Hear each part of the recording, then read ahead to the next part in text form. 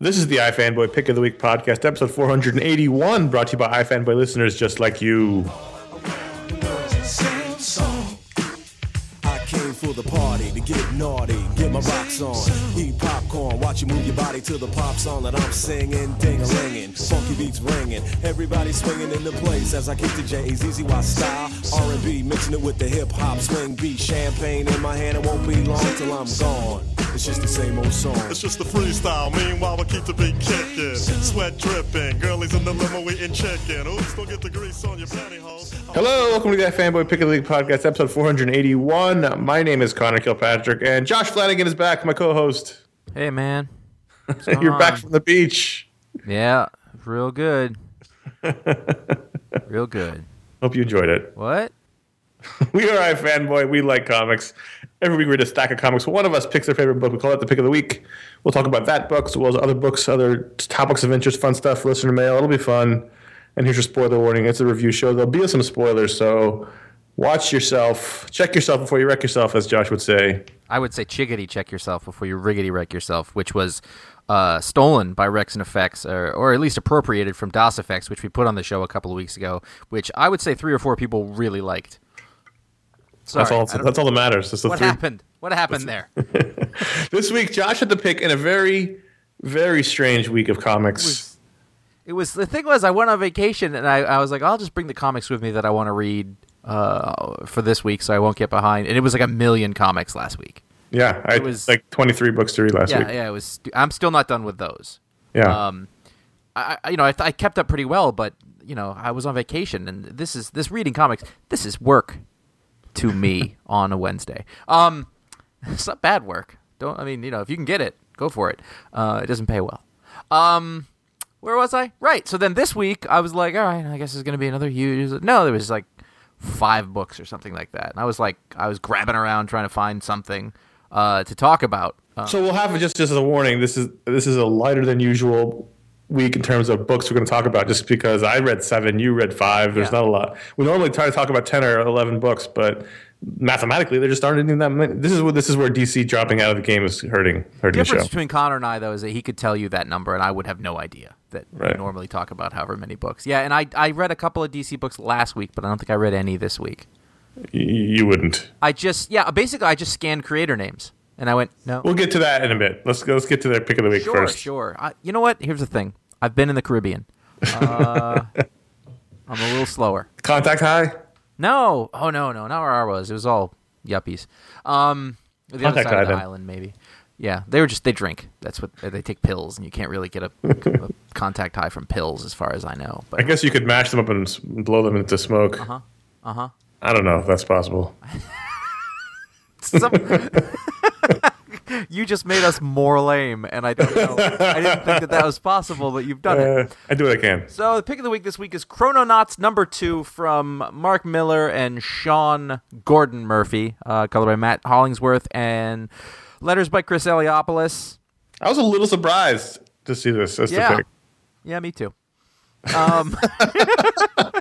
Well, because you didn't love the first one as much as I did. Yeah, I liked it. And actually talking to you, as will happen sometimes, made me go, all right, I see it from that perspective. Because sometimes you go into something with, like, I don't know, some version of an expectation, and it's not that thing, or it takes a little perspective to sort of get what you're looking at. But all that is secondary to the fact that sort of when this second issue started up, I was really, I guess, pleasantly surprised that it took its big left turn.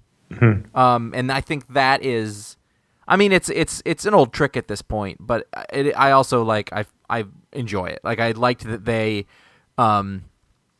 basically in this book, at the end of the last one, you see that the one guy has gone heroically through the time portal to rescue his friends. He is overrun by horsemen and barbarians. Mongols, kind of. Yeah, he's shot with arrows, and then we're very quickly revealed that he's saved by people with some very modern technology, some Jeep Wranglers and other monster or cars. Muscle cars.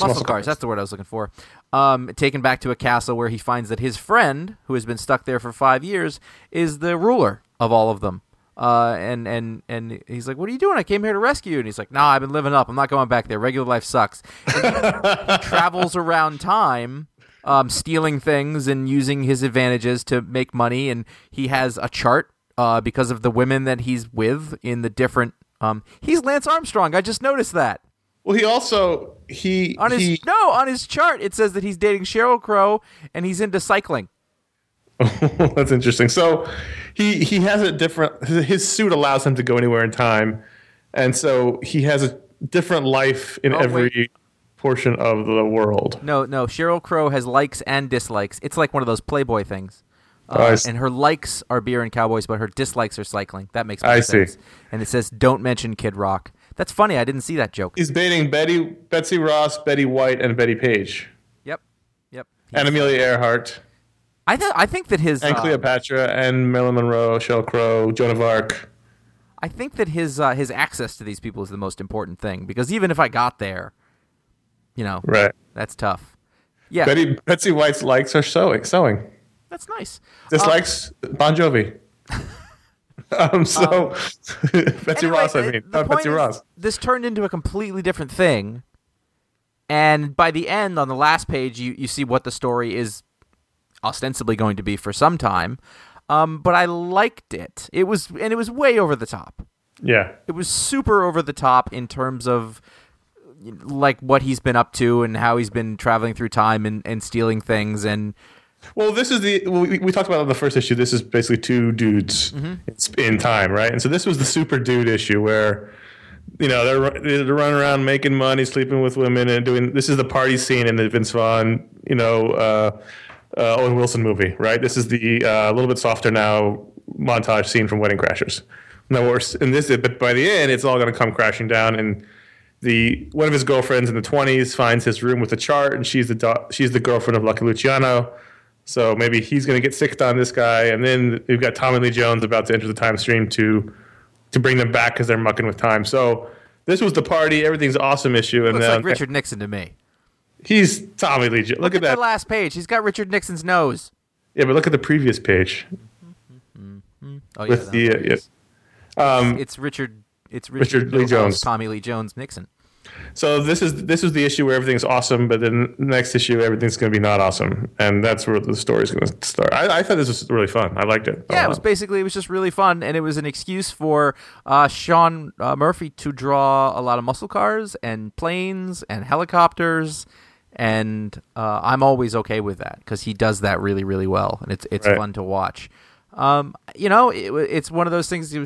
It was just like, hey, these guys are having fun. And I don't even mean the guys in the book. I mean the creators. Making it, yeah. Just doing all these different things and hopping around in time. And it's really fun to watch an artist who's sort of as meticulous as Murphy just keep adapting what he's drawing. Like he's drawing the pyramids, and then he's drawing feudal Japan, and then he's drawing 20s New York City. That's neat. Like, and you're doing that all on one page, right? And that's kind of cool, fun stuff. If he's got to be like, this is great. I get to do all these different things. You're not going to get bored with anything. He's got an F-14 and a Tyrannosaurus Rex on the same page, right? That's what comic books can do, and no one is ever going to look at this and go, I don't know, that effect looks fake, because that's not how comic books work. So it really takes advantage of that massive comic book arsenal of sort of storytelling ability. So I like that. I was somewhat paying attention to what you're saying, but also I went back to the chart and reading, and the jokes are so bad that they're funny. Yeah. Yep. It's like Joan of Arc's dislike is barbecue and fire, and Amelia Earhart's dislike is heights, and Betty White dislikes reverse cowgirl, which is interesting. I decided I didn't want to comment on that. I was midway. He's got a note section. Don't mention Kid Rock. Yep. I don't know. Did Sheryl Crow die? It doesn't matter. Yeah, she did. Really? Yep. So she made bad choices in men. Well, that'll happen. And Kid Rock, listen, Kid Rock wasn't the worst one. No, that's what's strange. The part that's interesting. That's when you know you've made some bad choices. When you dated of the men you dated, Kid Rock wasn't the worst. So it's super fun, and I can see how this totally plays into the. He sold it as a film. This is totally is probably the easiest sale he ever made as as a movie. But you're right. The joy in it for me is seeing the art from Murphy and all the stuff he gets to draw. The stuff that you don't normally see in comics. You don't normally see a 1920s or 1950s Las Vegas scene or 1920s party scene or that kind of thing. And it's really fun to see all that. And I'm now looking really forward to it all coming crashing down around them and seeing how that goes. Yeah, sure. Because, I don't even know if these guys are... We don't even know if these guys are capable, or... We don't know anything about them because it's all moved so fast that we can't tell. We don't know. And it's also like the greatest fantasy, right? What would you do if you had a time machine? You run around and go to Scottish Highlands in 1314 with tanks and kill all the English. I don't think I'd do that. You get the whole giant broadsword, though. Yeah, I mean, but you're probably not very good at it. No, he just stands there in front of the tanks while they shoot. Yeah. Well... And I love that he gets into it. Like, he's wearing the whole outfit while his friend's just in regular clothes and has an Uzi. But, go for it, right? I guess I like that he has costumes for every era and identities, and it's cool. It's fun. It's just a fun, silly book. Mm-hmm. It's cool. I'm good with that. Murphy likes to draw those cars. He does it really well, and a lot of guys don't like to draw cars, so more power to him, I guess. Yeah, there must be there's a lot of great stories out there that you could have him draw, or he could draw for himself, where he could just draw cars all the time. I wish he would have been good on that first arc of Stumptown. Yes, but then Southworth did good cars too. So anyway, he did. You just saw Post Vacation Brain there. I was like, so Thor number 7 is the next one on your script list. Yes, it is. This is notable because, and I want to check with you on this. Is this a reveal? No. The reveal is next week, next month. Though every issue, we've basically had a strong hinting of who is the Thor, who's the woman behind Thor. Right. And this issue is heavily on, it's definitely Roz, whereas before we had definitely other people. Mm-hmm. I hesitate to say anymore because I was told by someone who would know who the person was, and I don't know. I'm not going to say, obviously. I don't want to ruin it. I don't know, but also I don't know if they're right or not, or they're just fucking with me. But or it could also have been changed at the time because it was a long time ago. I think it was on issue 1 that I was told. But so I think one of the things that's really fun about this book for me right now is that there's all these little groups of people that we're going around and visiting. Mm-hmm. It's not. I mean, normally this is Thor's book, so you're always with Thor. But in this, you've got this battle on the moon.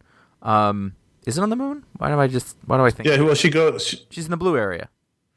Roz isn't on the moon in the beginning. Right. She goes to look at the hammer, and then Thor is fighting the Destroyer. I'm sorry, that was Ghost of the Destructor. It was.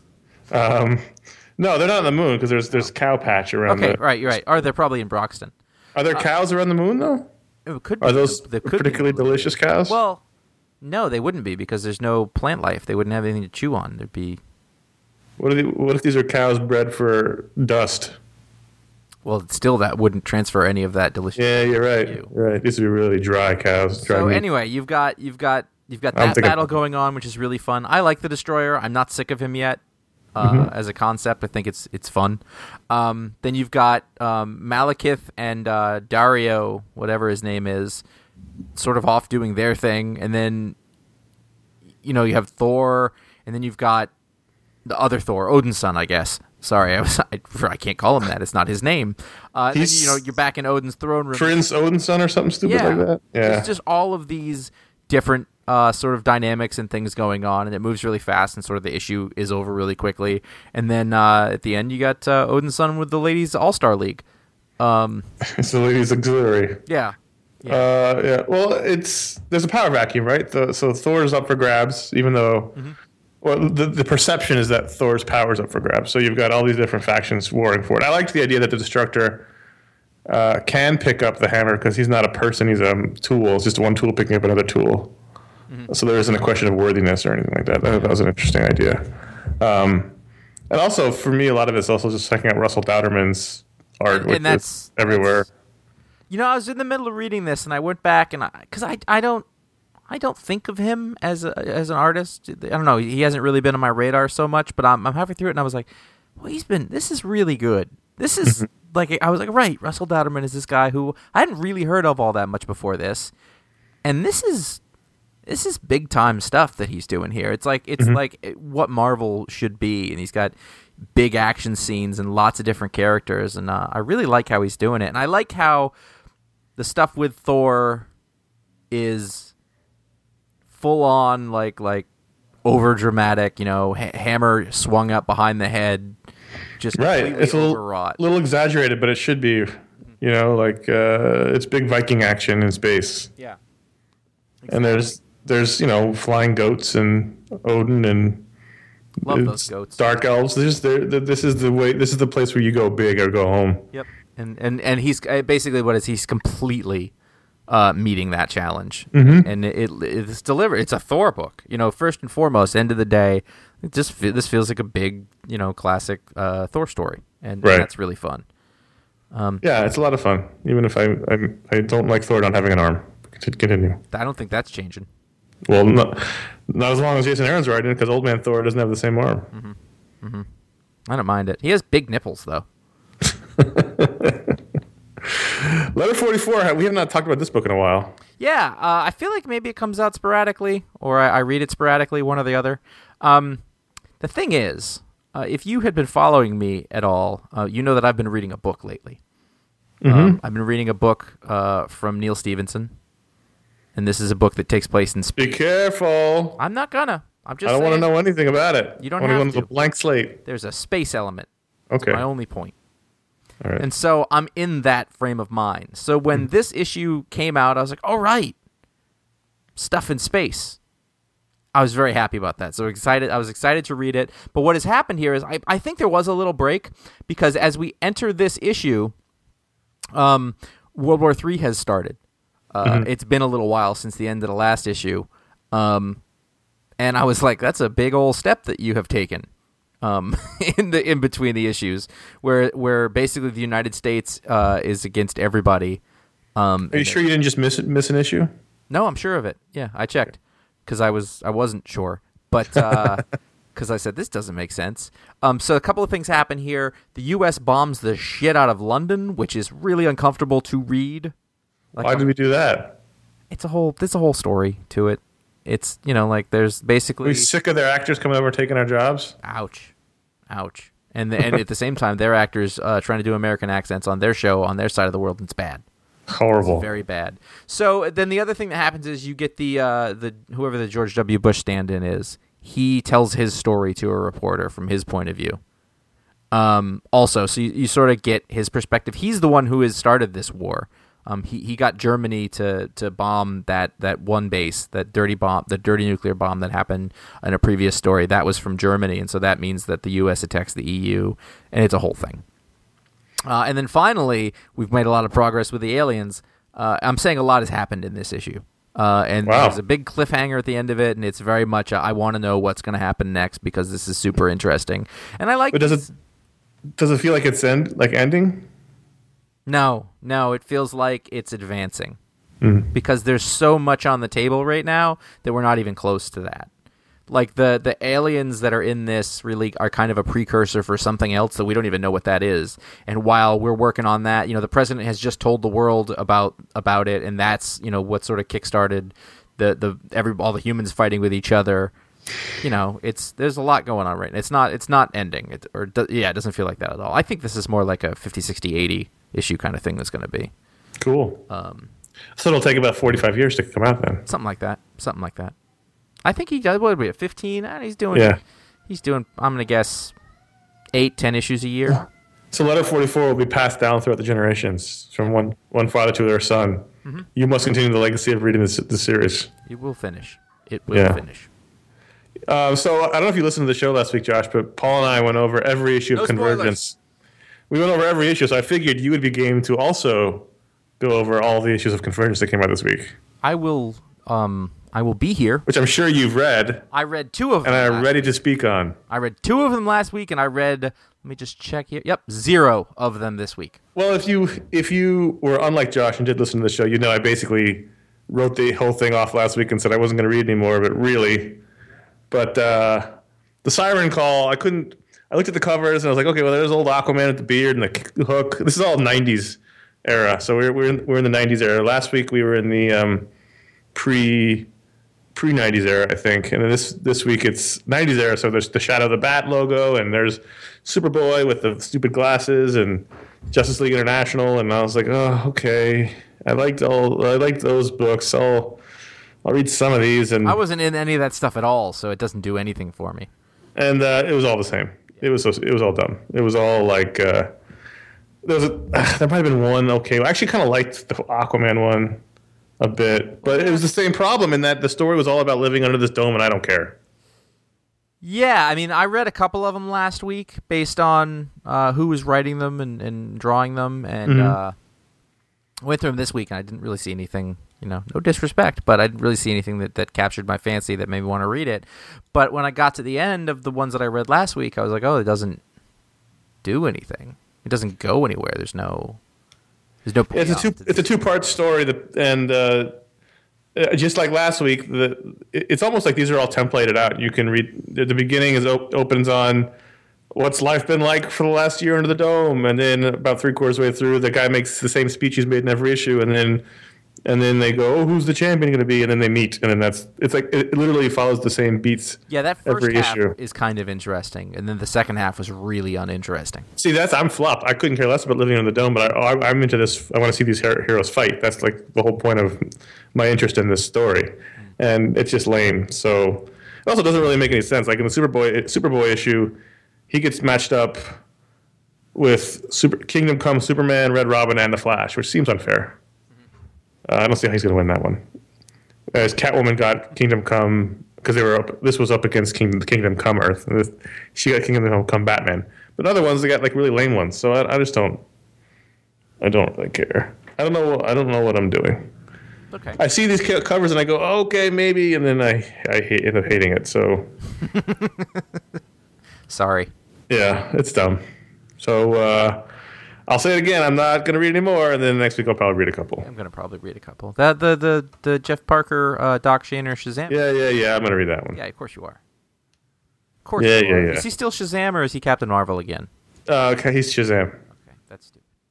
Because in one of these books, he appears and they call him Shazam, even though that's not accurate to the time frame. But that's lawyer business. Is there still a wizard? He's also named Shazam. See, that's just confusing. He should be Shazam Jr., and then Captain Marvel Jr. should be Shazam the Third. That all makes sense to me. Makes more sense than having two Shazams running around. It's all logical. Works out in my brain. You go to ifanboy.com/Amazon. If you want to make your purchases through Amazon and help the show out, there's a link there to go to Amazon. You can make that your permanent Amazon link. Then you have to go through ifanboy.com/Amazon. Any purchase you make will help the show out. I bought a couple things this week, Paul. You're not Paul, you're Josh. A couple of things this week, Josh, to help the show. That's why you did it? Not that I wanted them. I was like, I need to help the show, so I bought some more things. You're fairly selfless. Actually, after we had the Darwin panel, I realized I didn't own the Spirit anymore, so I went and bought the trades. Huh. And I bought the solo hardcover, too, because I realized I didn't. I have never read that. That's why I hadn't read it either, and he talked about it so much, and then I was talking to a fanboy writer, Mike Romo, and he loves it, so I went and bought that. So those are my Amazon purchases this week. Well, fair enough. You go to ifanboy.com/registration. You can help the show directly by becoming an iFanboy member at $3 a month, $30 a year. That's where you can also make any kind of donation you want to make to help the show. All those people who do the aforementioned things help keep the show going, keep the lights on, keep the servers up and running, keep you in old shows. That's how you can listen to all the old podcasts and view all the old content directly because of these people. So if you do any of that stuff, you should thank them. Find an iFanboy member and shake their hands. So that's like in Fletch when you hug a cop.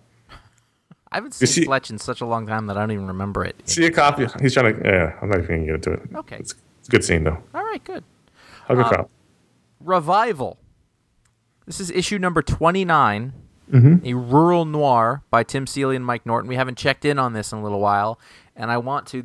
We've been in this sort of state of stake-raising chaos for quite a while now, and this is still more of that. Interesting. Yeah, that's really sort of what has happened, is that like the people who are in the town that has been quarantined are sort of fighting amongst themselves a lot. Now there's a lot of people getting killed, and there are explosions and guns, and one of the revivers sews a bomb in herself. Yeah. And blows up a lot of people, and sort of factions are developing. And is it sort of like this is just life in the town now, or do you feel like it's driving towards something? Both. I feel like it has to drive towards something. I tell myself that anyway, because otherwise, what are you reading? And then it's like a soap opera, which has no sort of end game. But I think it's a really long end game, and so you sort of do get to spend time. It's like anything. Like you're in a weird situation, and eventually, if that's just sort of what the situation is, it becomes normalized. Mm-hmm. There's actually some fill-in work in this one. Mike Norton didn't draw all of the pages, I'm guessing for very valid reasons. But I really I was like, oh wow, this is Mike Norton's book. You know what I mean? Like it was very much obvious, or like he's done all of it so far, and it's him, and he's working, with Tim Seeley, who they're very good friends, they're close, and like I think that's one of the things about the collaboration that works really well, that I like a lot, and it's still just it's a great book with all sorts of rich characters, and it's literally, characterization and place wise, it's nothing like anything else out there. It's so grounded. Even though it's like a crazy story with bodies being brought back up, but it's incredibly grounded. A lot of people get killed in this one though. So are there still ghosts, like those weirdo ghost things? Yeah, they've kind of sorted out what that was a little bit. So that's not sort of the pressing thing. Now this is like the point where the people fighting amongst themselves is kind of the problem. As always. As in The Walking Dead, as in the Leather 44 that we were just talking about. I said Leather 44. That's a different book. That's a leather cleaner. Yeah. Leather 44. You don't want 44s for a real tough leather. Yeah, don't get that wet. You get a lighter leather, you want leather 40, and that's how you clean a nice soft leather. Yeah, and don't use this on fake leather. It's going to ruin it, but no. You need to read the instructions. You want fake leather 44 for that. I know that. The Fade Out number 5. The Fade Out number 4 was pick of the week. 5 probably would have been my pick of the week. I'm not sure. Maybe. But it was excellent. And this issue, it was... it's funny because this book feels so meaty that I think I feel like more issues have come out. I had the exact same thought. I was like, really? We're only on 5? Yeah, I was really surprised because a lot has happened in this book. Well, because of that, though, like I also feel like, to me, like I don't feel like it separates within issues. I feel like I'm just in the middle of one long novel, which is a pretty normal Ed Brubaker thing. Also, were there extra pages in this or something? Very thick. It says my thing says 40 pages. Yeah, like it's a big issue.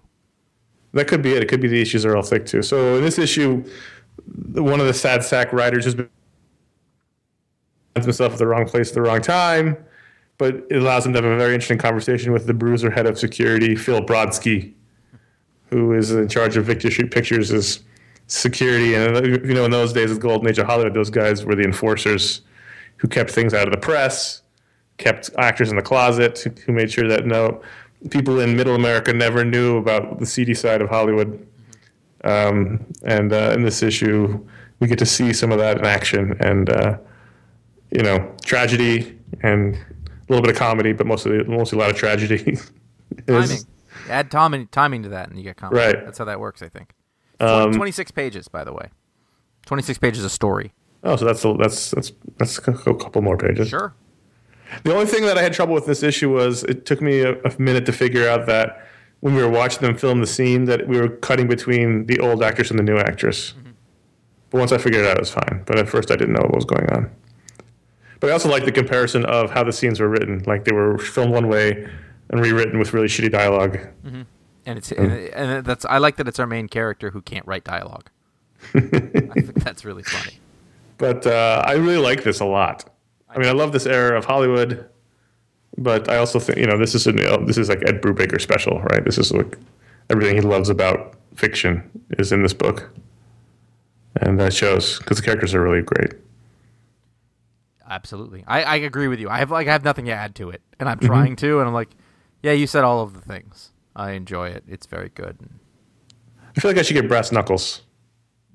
To what end? Well, sometimes I have a dispute. Needs settling. You think for you? I'm just saying for you, being who you are in your situation, you think that's probably the best way to go with it?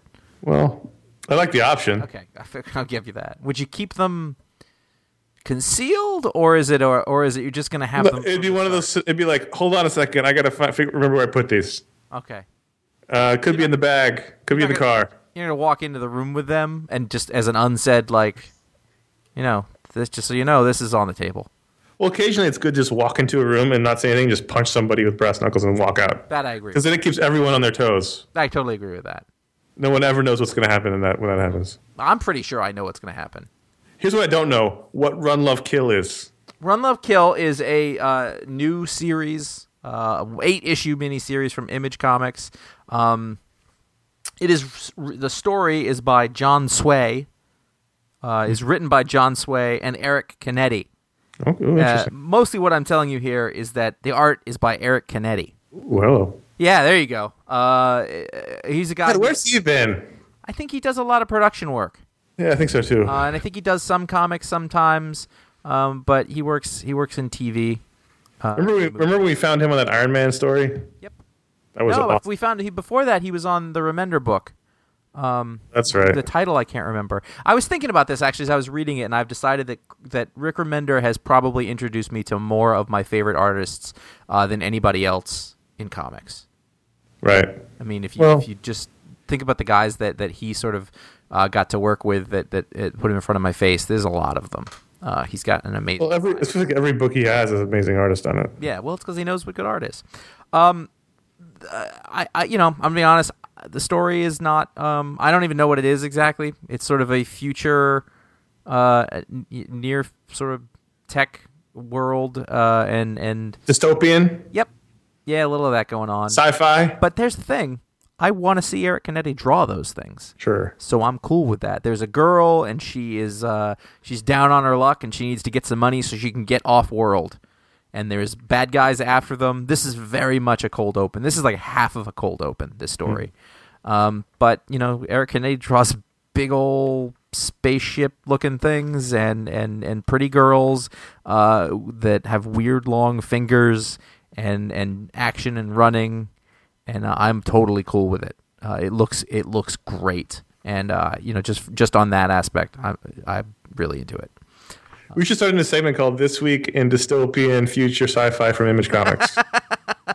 Yep. Because there's probably like 10 of those. Yeah, probably.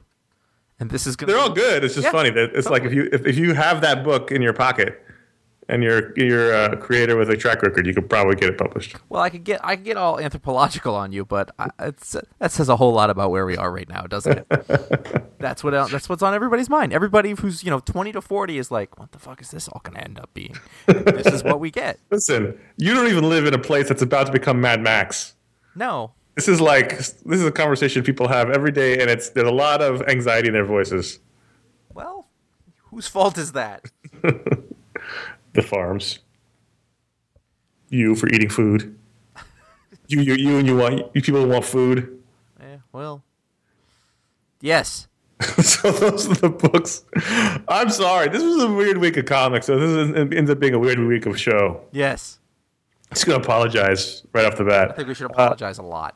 Those are the books we're going to talk about this week. You can have iFanboy.com. You can find the post for this show, and you can talk about other books or these books or whatever books you wanted to talk about. You want to talk about Seven Eves? Seven Eves? Seven Eves? It's because it's 7 backwards. I do, but I won't now because not everyone. I'm just going to delete all posts involving that book if you talk about it. I didn't say anything about it. No, I'm saying if people go, I'm talking to you and the audience. If they go there and they start talking about it, I'm going to start banhammering people left and right. Are you going to read it immediately?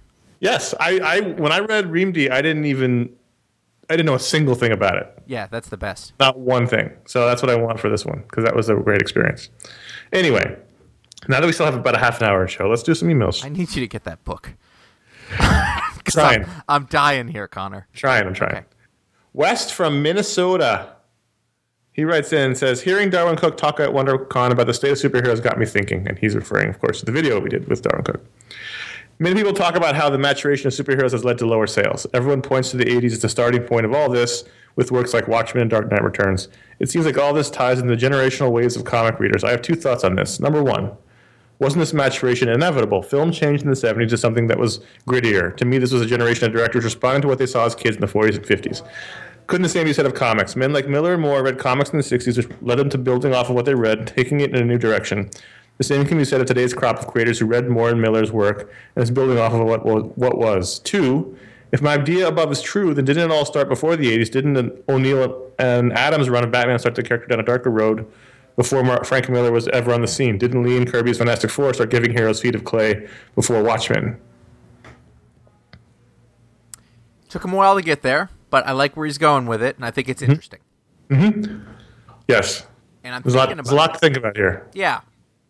I think what he said is true. I think that you're absolutely that's the progression. Well, let's take 2 first, because 2 is easy to answer. Okay. Yes, everyone acknowledges that the O'Neill Adams Batman was where it started to take him down a more serious path after the 60s of Silver Age stuff. Because Neil Adams was like, why would Batman be out in the daytime? Right. So I don't think anyone says Dark Knight started that. What Dark Knight did was popularize it. Because O'Neill Adams stuff still wasn't as super popular. It was more popular after the fact. But O'Neill Adams definitely started Batman down a more serious dark path. Dark Knight, what that did was change everything. Not just Batman, it changed all the superheroes. Mm-hmm. The way the narration changed, everything changed. First person narration didn't come out of that, but popularized there. So there's a difference between starting and popularizing. Mm-hmm. And now I would disagree. Yes, Lee and Kirby gave superheroes feet of clay, but that's not making it grittier. That's just giving heroes problems. And making it almost more accessible as opposed to less. And that doesn't change the fact that those are still all ages comics. They were, and then the other thing about it is that we're actually talking about a couple of different things. Yeah. There is making things. This must be a better word, but there's the gritty, dark superhero, which is basically looking at the dark side of everything that's happening. And then there's what Moore did, which is not exactly the same thing. Moore really was taking almost more of a postmodern take on stuff. More unpeel the entire superhero concept. Yes. And so when you look at what he was doing from Miracle Man onward, he was really exploring it in a different way than Miller was. In the end of the day, you're both looking, oh, these are adult, they swear, there's lots of blood. But it was a different kind of riff on it. And they get lumped together, but it is a slightly different thing. But they both came from the same place. Which was those 50s and 60s comic books. Now I don't know if it was inevitable. Going back and forth. When I first read this email when it first came in, I immediately said no. Mm-hmm. But I don't know. I've gone back and forth on it. You're getting to the other question about inevitability, and I think the problem that I have now, and I can only look at it from this way, is that how it is different now is that let's call 1986 the Flashpoint. 1986 is the Watchmen Dark Knight Returns year, and everything started to get more gritty and adult since then, and there has been almost no turnover since then. There's been no development. There's been no change. There was a development for years and years and years. There's been some in the last few years, but for a long time, the way comics became very stagnant in what they were trying to do, and that's because the audience was the same audience that whole time. Didn't grow. It didn't bring in new people, except to the extent of there was the animated X-Men people in that. I think you're mostly right. I think that I'm generalizing. Absolutely. Yeah, I mean, people came in and out, but what used to happen was the entire audience would turn over. Yes. There's obviously pillars where people came in through the X-Men cartoon. People came in for the Civil War. There were always things that have happened. And it was generally thought to be... And people are coming in now through digital, but, they were thought to be every 10 years. That was the common wisdom. Right, so before this, the whole audience would change over. That was the difference. And I think it's not just because of Watchmen Dark Knight. A lot of things happened. The comic store, comics moving from the newsstand to the comic stores, comics moving from being a quarter to being $2. $4. At the time, it was... When we were kids, it was $1.50, $1.25. 75 cents is what I remember. The rate issue. Well, yeah, when we were younger kids. I remember junior high school was $1.25 because I could pay with a subway token because it was $1.25 for a subway token. But all these things together changed the audience and made the comics more mature because the audience, as Josh just said, stagnated. So you didn't have, they weren't disposable things that kids read, and then when kids got older, the new kids read them, and all the old kids stopped reading them. It just became a thing you bought in a specialty store for $2 a pop, and that's when you started pricing kids out of the market, and then the creators stopped wanting to write for kids. It just a lot of things happened at the same time.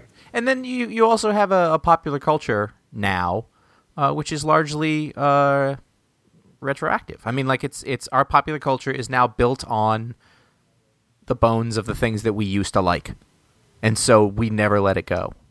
Well, that's a whole other thing, which is much more complicated than that. No, but I think it's all still related to what comics are like, though. Is like we're now.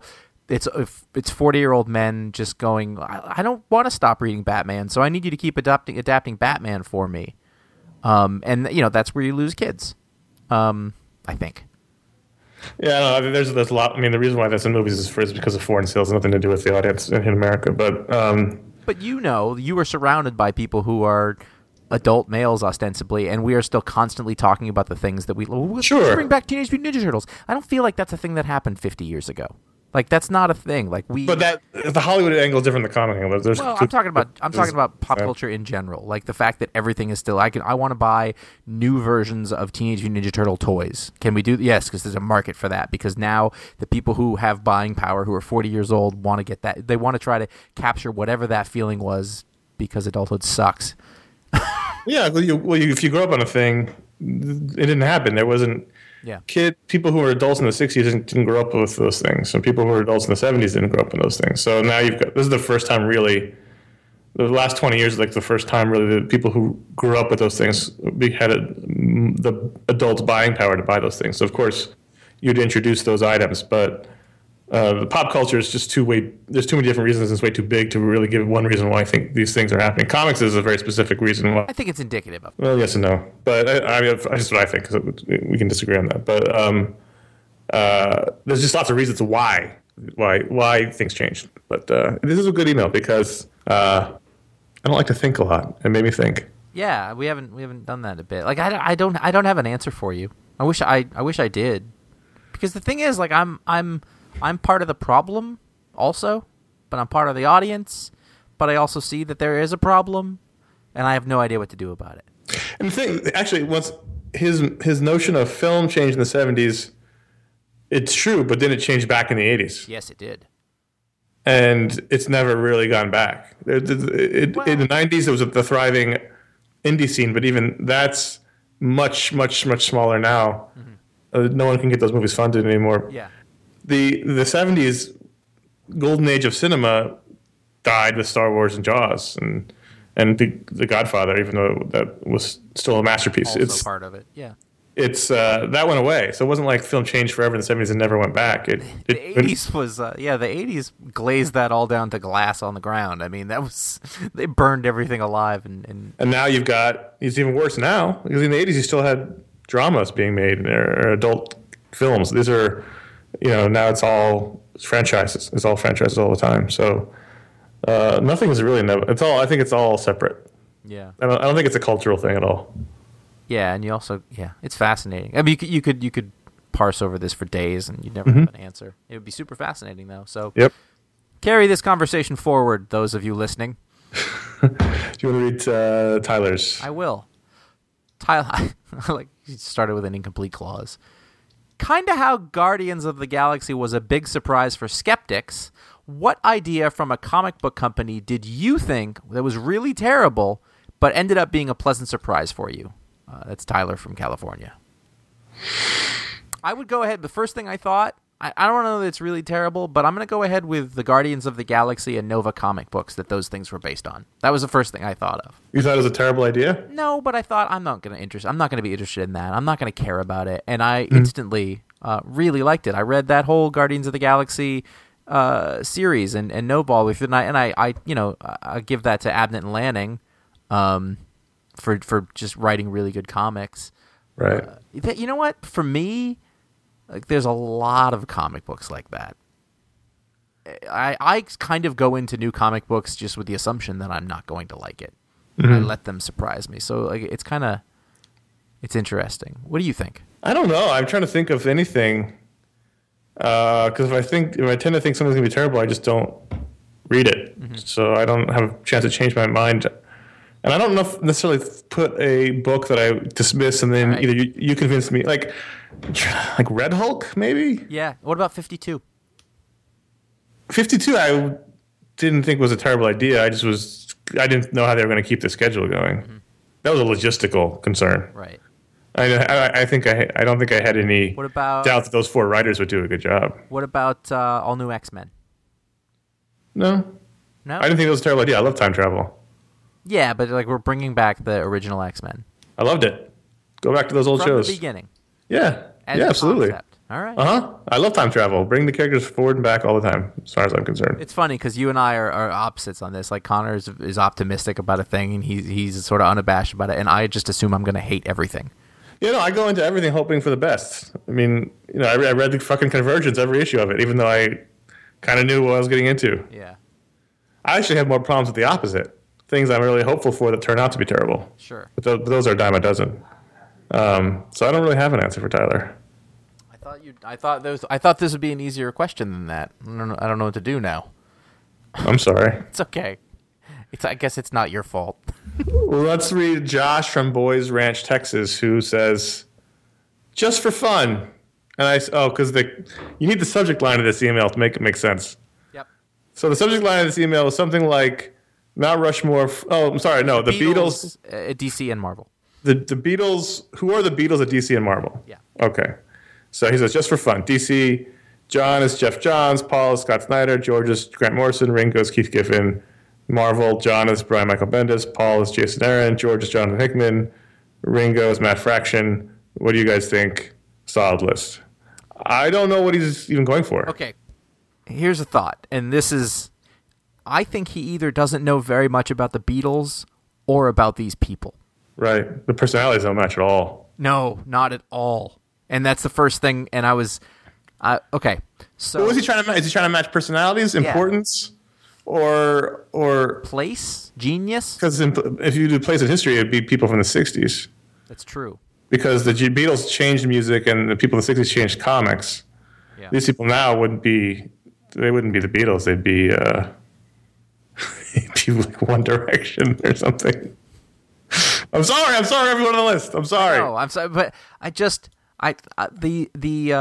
these are not right.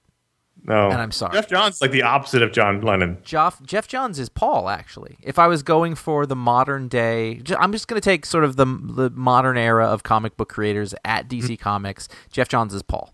Right. No doubt about it. Total genius. Totally popular minded. And loves it. Loves it. That's a good point. Totally loves it. John. That's rough. I don't know. I want to compare anybody. I agree with you about that. But at the very least, I would switch those first two, if you want. Scott Snyder's not John either. He's not, but let's say at the very least. Right. Here's the thing, and here's what we got going on. DC Comics does not have a John Lennon. I don't even think Marvel does. Nope, not really. Brian Bendis is there, Paul. Yes, Jason Aaron is Ringo. Yeah, I'll give you that. And that's not an insult. I love Ringo. No, because Ringo was, if nothing else, he was remarkably consistent. They never had to stop tape for Ringo. Yeah, and he could play anything, like any style he could do. Whatever. And super nice. Jason Aaron's super nice. Matt Fraction. Really happy to be too quirky to be Ringo. No, Matt Fraction's closer to George. I don't even. I have a hard time with that. Matt Fraction is like he's like he's like one of the Stones. Like he's not in the Beatles. Yeah, he wouldn't be the Beatles. He'd be in the Stones. He's not that. George would. I mean, okay, all right. Let's say Hickman is in a slightly Johnish position. Okay. You'll take that. I know you will. Yeah, close. And we're talking about writers here, obviously. Right. Let's finish off then. We've almost got Marvel taken care of, and then we're stuck with the George. We're stuck with an open George. Hickman is kind of in the George camp, though. Do you think? No, he's closer to John. He is. Yeah, he totally he's is. the closest one to John on this list. Yeah. So then, And I don't mean personal. I just mean in terms of the sort of torture genius type. yeah. So then, who gets to be a George? I don't know. Like, I don't know if there is one.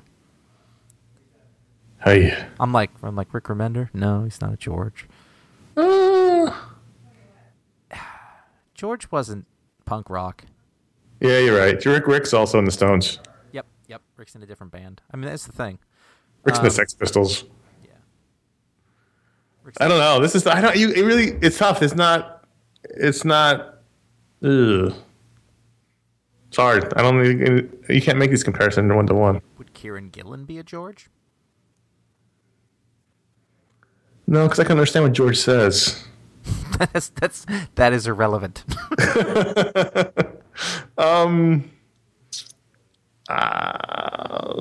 then maybe. And then who's Grant Morrison? Kieran's not really quiet and shy. George didn't like the limelight. Mm-hmm. Kieran's a performer. Mm-hmm. He likes to do the Kieran show. It's true. It's someone who doesn't like the limelight. There's nobody. There's nobody at Marvel then, because that's not their show. Right. Rough. There isn't one of those. Yeah, these are tough 1-to-1s because they don't really work. And you happen to be, Conor and I happen to be two people who, A, know a lot about the Beatles. Right. And B, have met most of these people. So that's awkward. All of them on this list. Yes, everyone on this list. Had a conversation with all of them. At least one. I mean, I can't entirely say that what I had with Grant Morrison was a conversation, because it's hard to call it a conversation when one person's mind is shaking like Tom Hanks's hands in Private Ryan, just to not say something stupid. But yeah, that's how that goes. Yep. I guess Ed Given could be kind of Ringo-ish. Not really, though. It's just weird. He's a different era than these other guys. He's not that guy. It's funny because the ranks have sort of shrank so much that a lot of names don't come to the tip of my tongue anymore. There's a very small amount of people doing work that resonates with me at those companies, I think. If Brubaker was still at Marvel, would he fit in here? He could be a George. He's close. He could be a George. He does he's close. He does his own thing, but it fits in really well with what everybody else is doing. Yeah. And he's a little different than the others. Yeah, you could give it that. It's as close as we're gonna get Josh from Boys Ranch. Sorry. We tried. I don't think you can tell we didn't give you your due. We didn't give you your time. Email us at contact@ifanboy.com or call our voicemail line at 888-fanboys-326-2697. Tell us where you're from. Keep it around 30 seconds. And so we got 5 minutes. You want to talk about the Star Wars trailer? Why not? Why? Because I don't think that everybody has had their chance to weigh in on what they thought about the Star Wars trailer. But I'm guessing listeners will be interested to know what we thought. So we had the really short teaser trailer a few months ago, whenever that was, that came out and didn't show us a lot, didn't tell us a lot. That gave me some trepidation. I thought that doesn't look like Star Wars. Right, that was your thing when we talked about it on the show. You didn't like it. So this one we got a full 2 minute. They're still calling it a teaser. So let's because they didn't really show too much, which is, by the way, fine. I should mention as this came out, we weren't really expecting it, but we were on a Skype chat, and the conversation we had ahead of time. This is right before it was announced. We were just talking about the fact that they were showing it somewhere because we didn't expect to see it. I don't want to see that. I'm not gonna read anything. No. Blackout. No. That was the conversation, because this was during Star Wars Celebration, and people were live tweeting the panel, and we didn't want to know they were live tweeting character names and brief sort of my very, very brief descriptors, and I didn't want to know any of that. Yeah, but I said I was only going trailers on Star Wars. I didn't want to know anything else besides that. But the idea was floated, and not everyone, it was at least given consideration that maybe we don't even watch that. Just for a second, we thought, you know what, maybe. But that doesn't matter, because the second that somebody said it was up online, we all were like, yeah, we're going to watch that right now. Because there was a moment where I was like, maybe we won't. And then it was, wait, we have to watch that right. Because as soon as it was available, it was like Junkies. And Well, I heard, I heard shouting in my office, and then I looked in our little office internal communication. Somebody had put the link in, and I was like, "Well, fuck, all right." And then I put that link into our chat, and then it was off to the races. And so, I'm curious because you, as we discussed in the email earlier, are a bit more not as optimistic as I am about these things. So, and you didn't love the first one. What did you think of this one? I will give it to you mainly. So I am very hesitant, like a battered wife, about this because, on the one hand, we've been through this. You're trying to recreate something, so we love Star Wars. I think everybody knows that it is our currency, Right. So I'm just being very reticent. Whatever it is. I don't get it. Try not to get excited for it. I try not to do any of those things. But the fact is, when you're watching it, and they play the music and they show Oh my God, big music. down, my scalp starts to tingle and the hair stands up, and I can't help that. It's hardwired into us from who we are, and It really is. that music cue in that first shot, and you don't even see the down Star Destroyer yet. You just hear the music, and you see the desert, and something's driving, and I just immediately my goosebumpy arms happen, and it's just that's just what happens. But at the same time, though, like, it has been used in so many things since then, all the time, that I do tend to get desensitized to it. But when I was watching it, because of what's going on around it, it totally worked for me. I mean, because you can watch a video game trailer that has that. Yeah, but this is the authentic thing, right? Yes, I know. There's that psychological distinction between if I'm watching the trailer for Star Wars Battlefields, which I did and it was great, I don't get that same excitement because this is the authentic movie. I watched it. I only watched it once yesterday, and I watched it once today before we did this, just so I could have it a little fresher. And it was actually, for me, what happened when it really kicked in was when Luke starts talking. Yeah. Because I realized too, like it doesn't sound like Mark Hamill. It sounds like Luke Skywalker, which I have not heard. No, he's not doing Mark Hamill voice at all. Right, I've not heard new like Luke Skywalker dialogue from him. Right. In a long 30 years. Exactly. And so that was instant sense memory. Yep. I was like, oh. And I'm listen, right now talking about it. It's happening again.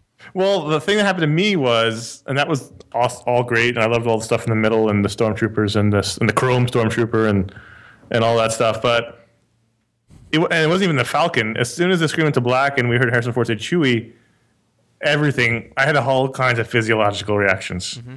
It was interesting. I immediately started tearing up, and I had by the end of that little sting where Chewie and Han show up, I had a smile so big that my cheeks hurt. Yeah. Yeah. And I wasn't one of those people recording a video and therefore overreacting to what I'm seeing. This was a legitimate, involuntary reaction to what I saw. And that to me is the magic of it. And look, this is a trailer. The first trailer for The Phantom Menace was awesome. Yes, it was. So this could go in many ways. But the thing is that one thing that J.J. Abrams is really good at, and we saw that in that movie, whose name I can't remember anymore, the Spielberg. Super 8? Super 8. He's really good at recreating tone from the filmmakers he loves. Mm-hmm. He's like a film mimic. And so if he's able to mimic that feeling of the original Star Wars in a way that George couldn't in the prequels, I'm going to be weeping in the theaters in December. Yeah. Yeah, and it did feel like that. And I mean, part of it is I didn't expect that at all. Right. God, and Harrison Ford was trying. He was trying.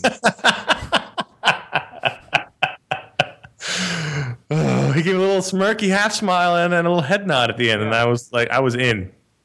I'm in, 100%. It's funny, though, that most of the things that we mention are all things that are related to the older ones. Like that's the ones that work. Yes. I'm very interested in the new characters. However, the thought I had watching it was, wow, they're really just not going to show us the old characters at all. Mm-hmm. They're holding back. And so that's, I think, partially why I was so affected when Han showed up, because I wasn't expecting to see them. Because in the whole Luke speech, we only see him in a cloak. We see his hand. Yeah. We don't see him. So for me, a voice is totally enough. By the way, it's totally enough. Like that reacts. I think the best thing about this whole thing is that those guys all had to get healthy, so now they'll be around longer. I literally keep thinking that. I'm like, oh, good. If you saw the pictures of Mark Hamill and what's her name from Star Wars Experience, they look great. Yeah, which is cool. That makes me happy. No, you just wonder when Lando gets the call. When does Billy D get off the couch and run over to the set? Truly belongs among them. He has to be in the second one. I will be upset. It's not like he's not available.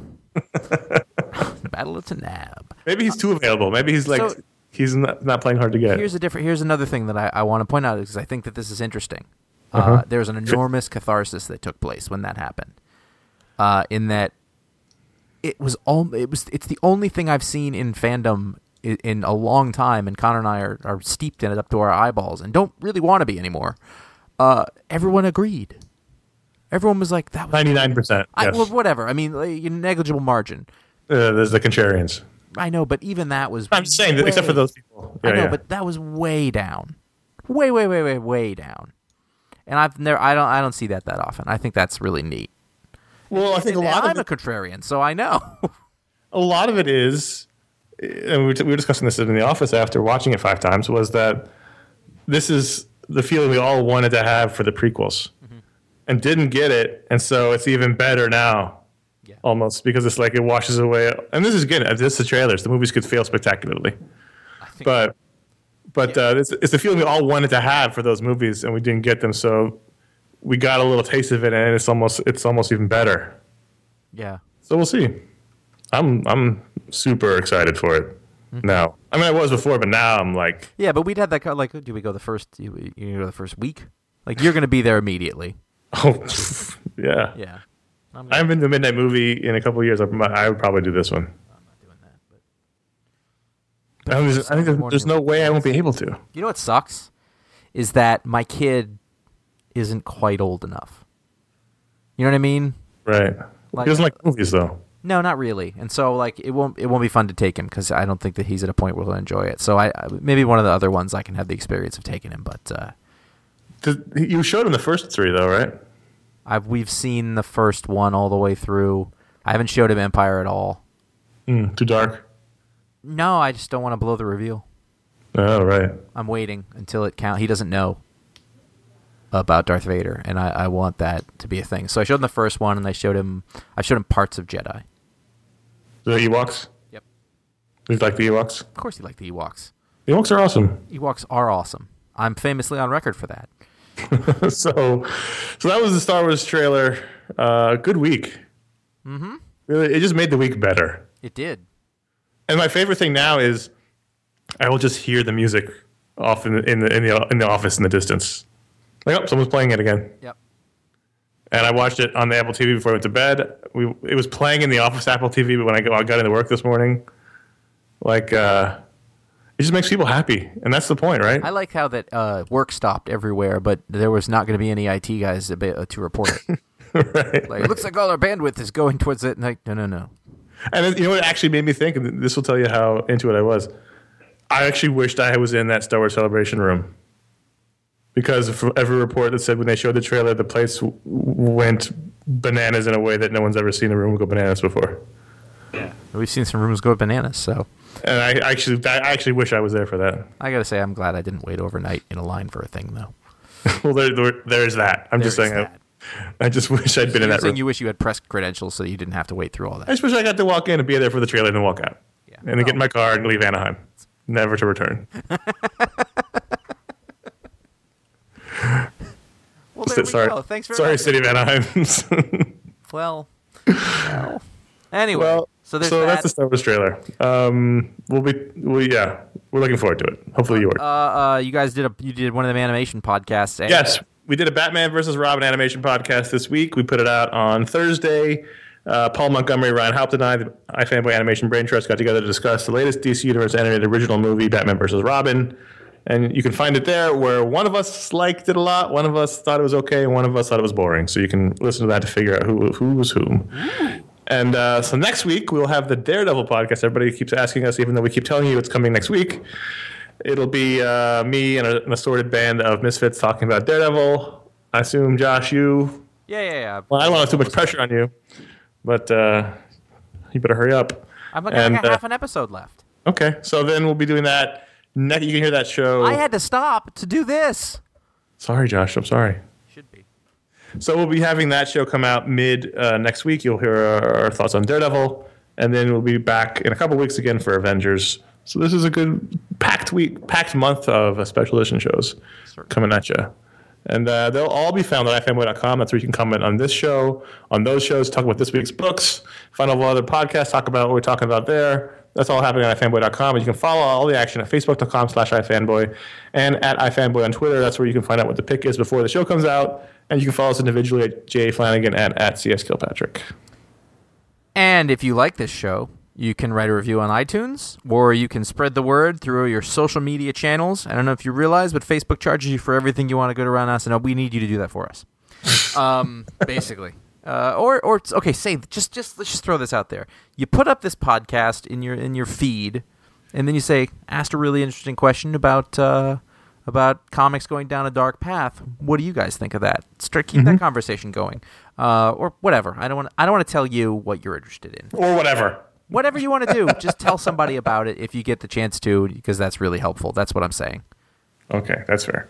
That is it, man, for this week. How many sunburns did you get last week? 2, 1 on each foot.